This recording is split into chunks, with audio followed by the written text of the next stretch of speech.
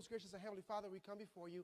First and foremost, we want to thank you again for yet another addition to this church, our dear brother Webster. We ask that you may bless him in everything that he does in his walk with you. We learned this morning as we were studying the Bible in Sabbath school that we have a task while we're here. There's a sort of like an ark building, but there's also a work that we have to do, and it's to tell others of your coming. Now that Webster has joined us, we ask that you may be with him and guide his steps as he continues to serve in that capacity as well. Keep him away, Lord, from the evil one. Deliver him from any temptations that may come his way, and that he's able to live daily as a child of God. Bless him and keep him. And I ask this, Lord, on his behalf, not because any of us here have attained anything differently, but we all need you. And now lastly, Lord, I want to ask for me as I speak now, that it will be you speaking and not I. As we open your scriptures, that you pour out your Holy Spirit, and that may your word, Father God, speak. We ask these things in the name of the Father, and of the Son, and of the Holy Spirit. Amen. So today's message is titled Enmity Between Man and Satan. Enmity between man and Satan. And this is inspired from Genesis chapter 3, verse 15. Now, we've been studying Genesis a little bit during the Sabbath school, but let us go ahead and read it. Genesis 3:15, it says, "And I will put enmity between you and the woman, and between your seed and her seed. He shall bruise your head, and you shall bruise his heel." Now, I need you to understand something with that particular text there. It's something that we read through it very briefly. I mentioned how this is one of those, like, the first prophecies of what's going to take place. But something that we may miss and that we may not realize is this, that when Adam and Eve sinned, they aligned themselves with the devil. They were on the devil's side now. And so what happens is, I have to tell you, I don't know what it is about things in this world, but when somebody cuts me off in traffic, even if I yell words that he would never hear, even if I share with him my phalanges, which he may never see, or whatever it may be, not me, I'm talking about those other pastors, but even if that was it, it feels so good to just go, and just say it. I don't know what it is, but for some reason, the healthy food doesn't seem to taste that great. I mean, I've learned when you go to one of those state fairs and stuff, that the greasier and more sugary feel and the fatter, pretty much if you have a heart attack on a plate, it tastes so amazing. But it seems like that's not good for you. But the desires to give into our instincts and what we want, it seems to be aligned with the devil. And so when the Lord says that I'm going to put enmity between you and the woman and the seed and so forth, and the whole bruising and crushing and ankles and head and all of that, it's not just about what it was to take place, but this is a prophecy that is alive in your life right now. Because you see, many of us, and I say this all of the time, you've heard it for 6 years, I'm saying at least every other month you hear this, God loves the sinner, hate the sin. We love the sin, but we hate the sinner. And so what happens is that the Lord makes a promise that should you want to, he will make enmity between you and Satan. He will do that. He will make it so that you are now despising sin. Some of us don't despise sin. We're just afraid of the consequences of sin.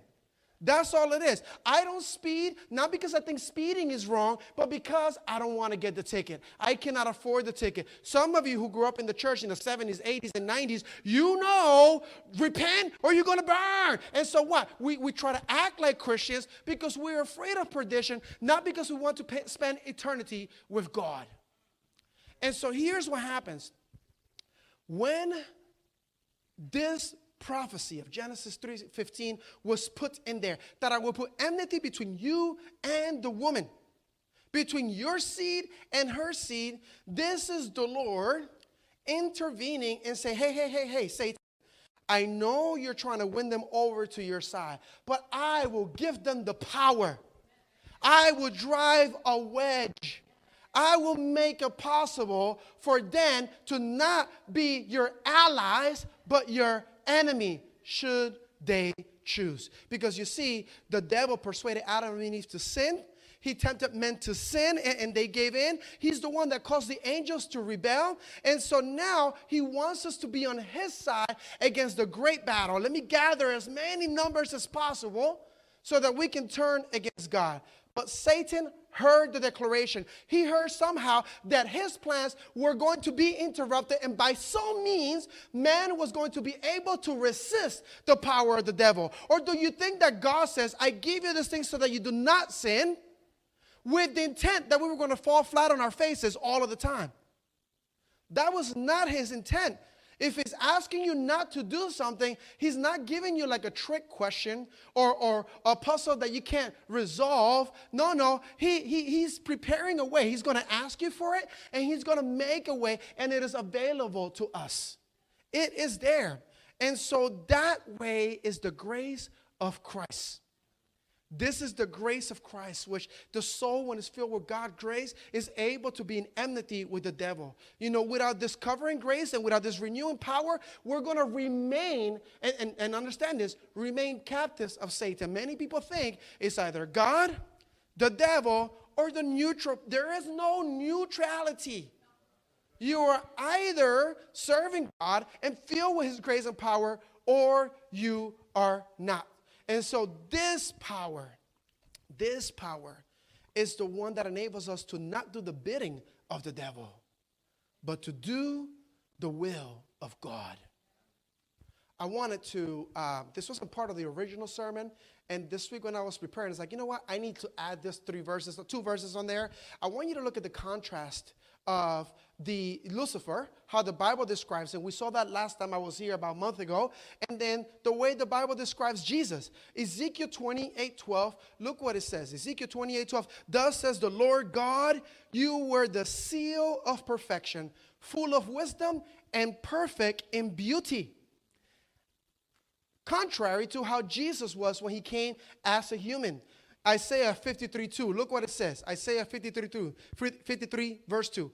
He grew up before him like a tender shoot, like a root out of the dry ground. He had no beauty or majesty to attract us to him. Nothing in his appearance that we should desire him. I mentioned in my St. Pete church some years ago that Jesus was ugly, and I almost got stoned before the church service. You know how people like shake your hands before COVID outside of the door? Oh boy, I was dodging some of the stuff that, how dare you say that Jesus was, it's the word of God. Nothing that makes him desire. I mean, listen, you know how it is. When especially with ladies, guys are very shallow traditionally, at least I remember when I was in college. But ladies was like, well, he's not that attractive or not that tall, but he has a nice personality. I mean, ladies will give you something. You know what I mean? Like, oh, but he has nice teeth. Oh, he can sing. And apparently singing is enough, you know, which, you know, so we do that. But there's nothing about Jesus that we should desire him. See, because the idea is that when people were drawn to Jesus, it shouldn't be because he was pretty or because he was super charismatic and everything else. He was very blunt. Sometimes he cut deep. You know, he was very clear. He was just a straightforward. He didn't just sugarcoat anything. He knew exactly what we needed and gave us that. Not what we wanted, not what we begged for. Some of our parents, you know, spoil our children whatever they want. No, he just gave whatever it was. Nothing except his character. Not charisma, not pretty words. What is that? Is it a silver tongue or a golden tongue? Silver? Why not gold? Isn't a gold better? Okay, whatever. The silver tongue. You know, it seems to be, no. He simply just was. He simply was just different. Check out this quote from Great Controversy, page 506. It says the following. The antagonism that exists between the spirit of Christ and the spirit of Satan was most strikingly displayed in the world's reception of Jesus. It was not so much because he appeared without worldly wealth, pomp, or grandeur that the Jews were led to reject him. They saw that he possessed power which was more than compensate for the lack of these outward advantages. But the purity and holiness of Christ called forth against him the hatred of the ungodly. His life of self-denial and sinless devotion was a perpetual reproof to a proud, sensual people. It was this that evoked enmity against the Son of God. Satan and evil angels join with evil men. All the energies of apostasy conspire against the champion of truth. So he wasn't pretty, he wasn't wealthy, but he was holy. And his life modeled this. And everybody who hates purity and justice and holiness, they gather against him. So now it is no longer the devil and his angels, but evil men lined up with the devil as well to stone him to such an extent. On Thursday night, we do that Bible study, and this text came up, and it was part of the message from like a year ago, John 11:48. But check this out. We've seen this before here. John 11:48, it says, if we let him alone like this, everyone will believe in him, and the Romans will come and take away both our place and our nation. You see, I'm a minister of the gospel. I preach that Jesus is coming. I like my fancy suits, my fancy cars. I like the title. I like the prestige. I don't have a fancy car or fancy suits, but, talking about those other people, And so now, oh no, they're going to start believing in him instead of looking at me. Oh, no. Sometimes we're so busy going about God's business that we do it for the title and the prestige rather than the compassion and love for the lost souls. Some of us have made a business and a mockery of God's business. And this is a problem. Some of us just make church a routine and a tradition. We got to come. We got to go. We have to stand. We have to kneel. We have to do all of these things. But what do you do when you walk out of those doors? Come on now. Isn't it time? Isn't it time? And so here you have some folks who were just too happy. Somebody suggested the other day that maybe we should make Sabbath school like around 10 o'clock because people don't start strolling into between 9:30 and 10. But you know what I've seen? There's other churches in Orlando that start at 10. People don't show up to 10:30. Some of them start at 10:30. People don't show up to 11. We got to stop moving the goalposts. We need to just simply do. Because if this is a job interview, a court date, you will be there, 20 minutes early. You drive the night before to make sure you know how to get there and where to park, and you make sure that you are present. We got to stop watering down the things of God, and we need to do what's right in the sight of the Lord. Isn't it time? 2 Timothy 3:12. Yes, and all who desire to live godly in Christ Jesus will suffer persecution. Don't you understand that Jesus himself came and we killed him. We turned against him. What do you think is going to happen to the followers? I mean, don't you understand? If you're living your life nicely, comfortably, you probably are no threat to the devil himself. Because if you're doing things for God, everybody will turn against you. I forgot who I was talking to. I do too many Bible studies throughout the week. Somebody had brought up the idea of David, how nobody believed in him, not even his own parents, the brothers, but yet he was the one. And even when he was going to step up, the king is like, well, here, put on my armor, at least something. They didn't realize that he was protected by God himself. And so when you're doing things for God, yes, even your mother may turn against you, or your father, or your son, or your daughter. Perhaps even church leaders may want to keep you from doing the word of God, lest you take away their title and their position. Not in this church, those other churches, of course. In this church, we're dying to put you to work because, it's like 3 of us wearing 20 hats, But I'm talking about those other ones, And so that's the idea. You stand for what is right with God and you will suffer persecution. Now, one of the things that I need you to understand is that it's not always, and actually in the day and age that we're living right now, is not often a full frontal assault. Because you see, I have to tell you, I don't know if you guys saw the lovely dog here this morning. I met the young lady this morning, and the dog was so sweet and chill. But if the dog would have been, I would have been ready, I would have been ready to defend myself. Why? Because I saw the attack coming. The devil's not going to come at you because he's going to know, oh, Jesus, you're going to call upon the Lord. But he's going to try to do it in a subtle, quiet way behind the scenes. And this is why we need to hold on to God more than ever. We need to hold on to that transformation of character. Because you see, the way that he gets you is to such a point that sin is no longer repulsive to you. is no longer abhorrent because now your master is not the God of heaven. We confuse loving sinners with loving sin. We confuse having mercy and grace towards the sinner, like the adulterous woman, which I love that. Where are those that I condemn you? Jesus says, neither do I. But go and don't do it again. He didn't say, as you were. No. Go and don't do it again. 2 Corinthians 4:4, look what it says about the God of this age. Not our God, but the God of this age. Has blinded the minds of unbelievers so that they cannot see the light of the gospel that displays the glory of Christ, who is the image of God. Great Controversy 509, it says the following. If you can't say amen, say ouch. It says, conformity to worldly customs converts the church to the world. It never converts the world to Christ. Familiarity with sin will inevitably cause it to appear less repulsive. Let me tell you this. Those of you that know me know that I can speak, a few languages. And I got a friend of mine who's trying to learn Spanish, and I tell him, listen, the best way to learn a language I learned, for me at least, rather than just going through little cards that you flip and you memorize the word and, house, casa, hi, hola, and you can't, that doesn't work. That relies too much on memory. And even me speaking a language that I know, with my mind, I forget something like, the thing with the thing with the thing, because I forgot what it was called. And so it happens. It has to be natural. So I told him, what's really good? Watch television. Watching television, even though you may not understand the word properly, go ahead and use a movie that you probably know. Like, I don't know how my wife and kids are like this. I can't do this.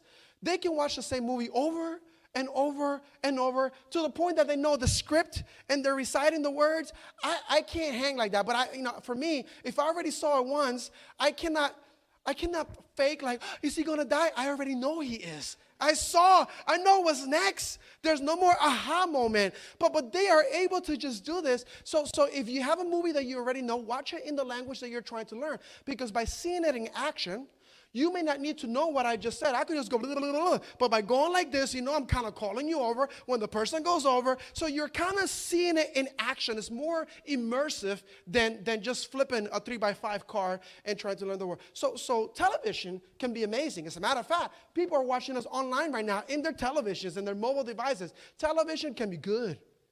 But oh boy, can it be terrible as well.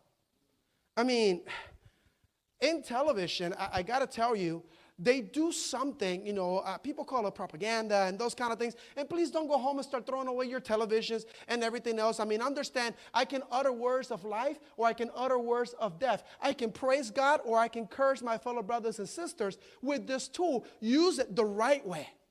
That's the idea. But, television, I have seen over the years, Sister Ruth mentioned in Sabbath school this morning how she remembered a time where television would just shut off. I remember, I wasn't a nighttime guy, but I was always up early. I remember watching nothing but color strips, and then the national anthem, will come on at 6 a.m., and then cartoon time. It was so great to have programming resume, and she was mentioning how now it's just 24/7. But, here's the thing with television. I've seen it evolve to such an extent where they are putting you on the side of sin and you're happy. There was a TV show that came out. I won't say the name, but it had to do with a heist and money and people stealing, robbing banks. And they had you where you're rooting for the thieves and the ones who murder and cheated and did all of this thing like, oh, yes, they got away with it. Huh?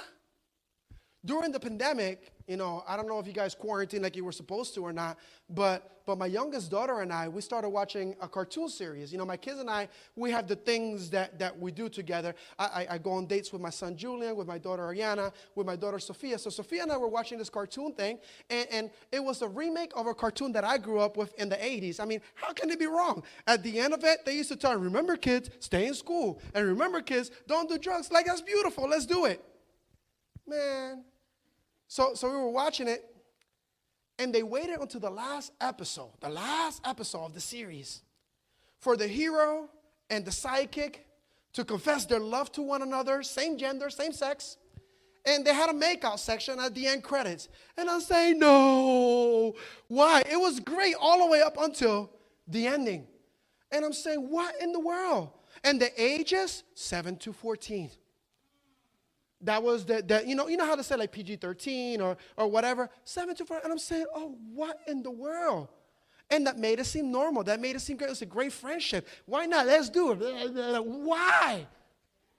I mean, that wouldn't have been right in a male-female relationship in a kids cartoon, let alone, you know, the same gender. So this is how the devil does this. And then you know what you do? You're feeling, oh, you're so happy. Yes, they finally got together. No. The media, and that's what the devil does. Not only through subtle things like that, but pride can do it as well. I'll tell you a little bit about pride, something that I learned some years ago, over a decade and a half ago now. Go ahead and put the first photo on the screen. You know, yeah, with the pyramids, with the thing. Hey, that's me about 80 pounds ago with some hair, you know, and the pastors and I, we got to go to Egypt and do the trip from Egypt to the promised land. We got to do the Exodus experience, right? And so you have it there, and then we went to Israel. Go ahead and put the next picture up. And so you see me there, you know, like with hair. Hey, see, don't ever say you never see me with hair. I had hair. Go to the next one. And then this one right here, this is a diagram of La Via Dolorosa or La Via Crucis. And this is pretty much the way where they said that Jesus walked as he was carrying the cross all the way up to be crucified. I mean, you know how terrible this is? This is like when my parents used to tell me to go get the belt. Like, what? You're making me go get the thing that you're going to hit me with? Come on. And they made Jesus carry his own cross through La Via Dolorosa. And so we decided, you know what? Let's go ahead and go down the path and let's follow the way that Jesus did. Go ahead and go to the next photo. Thank you. And so we went there, and when you're going through these roads and all of these ways, there's a rock on one of the walls where they think that that's when Jesus kind of put his hand on, so that because he was losing his footing and before somebody else came to help him carry the cross. And so now they got a big frame around that people like kiss and pray over because that's where Jesus touched it, you know? And then as you go along the way, we got to the spot. Go ahead, go to the next place. We got to this church here, this temple, this cathedral. And inside, show the picture of the inside there. There's a slab of rock, of stone, where they believe that this is where Jesus was laid when he was brought down from the cross after he was dead. And people come from all over the world to kneel down, to pray to it, to kiss it. Now, I was a germaphobe and a half before COVID. Mind you, it's 125 to 145 degrees there. It smells like onion, sofrito, and a whole bunch of other stuff. And there are people sweating, dripping, and leaning over and kissing and rubbing and putting their foreheads down and praying on this stone that millions of people have rubbed and kissed and licked over the years. Anyways, we go outside. Go ahead and put the next picture there. And so when we go outside after the cathedral, and I see that little ladder up there, and there was a tour guide doing like a tour, and I was like, excuse me, my wife gets embarrassed when we go places because I'm the one that has no problem. Like, excuse me, sir. Like, even at restaurants, when the waitress keeps passing by 50 times, ma'am, you know, and so I have no problem just asking the question. I raise my hand up, and I ask, excuse me, sir, what is that? And so I asked him about that ladder, and he explained the following. Go ahead and put the picture up of the map. That the city of Jerusalem is divided into 4 quadrants. And you have the Jewish side, the Muslim side, and then you have the Christian, but it's separate from the Christian Armenian side. And it is split into 4 areas. And I remember crossing through there. Every time you went to another section, there is metal detectors. There's young kids with, you know, machine guns and everything else. And they are, making sure that people can cross through to the next quadrant. Go ahead and go to the next picture and leave that up for a little bit on there. Don't take it down. So here's what happens. Here's what he tells me about this particular ladder that has been there. At the time was over 90 years. Now it's over 100 years that ladder has been sitting up there. You see, what happens is that when they divided the city of Jerusalem, this temple was split right in the middle. Now, the entrance is in the Christian side, but the ladder is right in the border of the Christian and the Armenian side. And apparently an altar boy or a priest or somebody like that, they got up there to try to clean the windows, and they got into a fight. You're over the line. No, you're not over the line. They started a squabble, and one of them fell down to their death.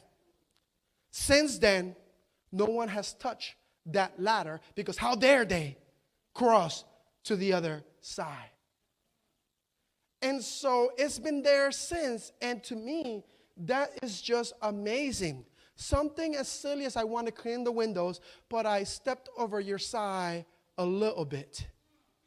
A little bit. And so now it's just remained there because no one dares even reach over and grab it, because it's dead center in the split of the community. I mean, here you have 4 different groups of people claiming, that place right there. And I could understand the Jewish side, because they don't believe in Christ like that. I could understand the Muslim side, but the Christians and the Christian Armenians, they both had the same Savior, the same God. They both recognize Jesus. And what? See, let me tell you this. The church is supposed to be a movement. When Adventist churches began to settle, talk about money, and became institutionalized, that it was about program and money, and attorneys started running our services instead of mission-driven people, we got stagnant. And we got stuck. And may the Lord, allow us to actually go back into our calling, which is ministering to the community. We build up the temple, but we preach the gospel. We build up the temple, but we share this with others. The Lord is going to cause it that we're going to be fighting inwardly, whether it's a little ladder and cleaning windows, or the color of the carpet, or something else. We got to stop with all this, as Sister Shirley says, all this foolishness. We got to just stop that. We need to put it to an end. We need to be more mission-minded. We need to do this. Satan is continually trying to blind our minds to the fact that Christians should never forget that God has given us a purpose, that we must walk with Him, that we must be with Him, serve Him, and share Him with others. Ephesians 6:12. Look at this. This is a reminder to all of us. It says, "For we are not fighting against flesh and blood enemies, but against evil rulers and authorities of the unseen world, against mighty powers in the dark world, against evil spirits in the heavenly places." 1 Peter 5:8. It says, "Be sober, be vigilant, because your adversary, the devil, walks about like a roaring lion, seeking whom he might devour." Revelation 12:12, it says the following, "Therefore rejoice, O heavens, and you who dwell in them. Woe to the inhabitants of the earth and the sea, for the devil has come down to you having great wrath, because he knows that he has but a short time." We'll pause there for a moment, and I need you to understand something. There's enmity between the devil and God's true people. If you think he's your buddy, if you think he's your friend, wasn't there like one of those like proverbs or fable stories about a scorpion and a frog, was it? Crossing like the water, and then the scorpion, stings him anyways, and he's like, "Why did you do that?" And he's like, "Because I'm a scorpion. It's what I do. I sting, How are you surprised when the devil sells you a fake promise like he did to Adam and Eve? No, you could eat of it. You're going to be like God. Well, they were already like God. And then when now it causes you your salvation, how are you surprised? And then he still blames God for it. And you believe him. The devil ain't your friend.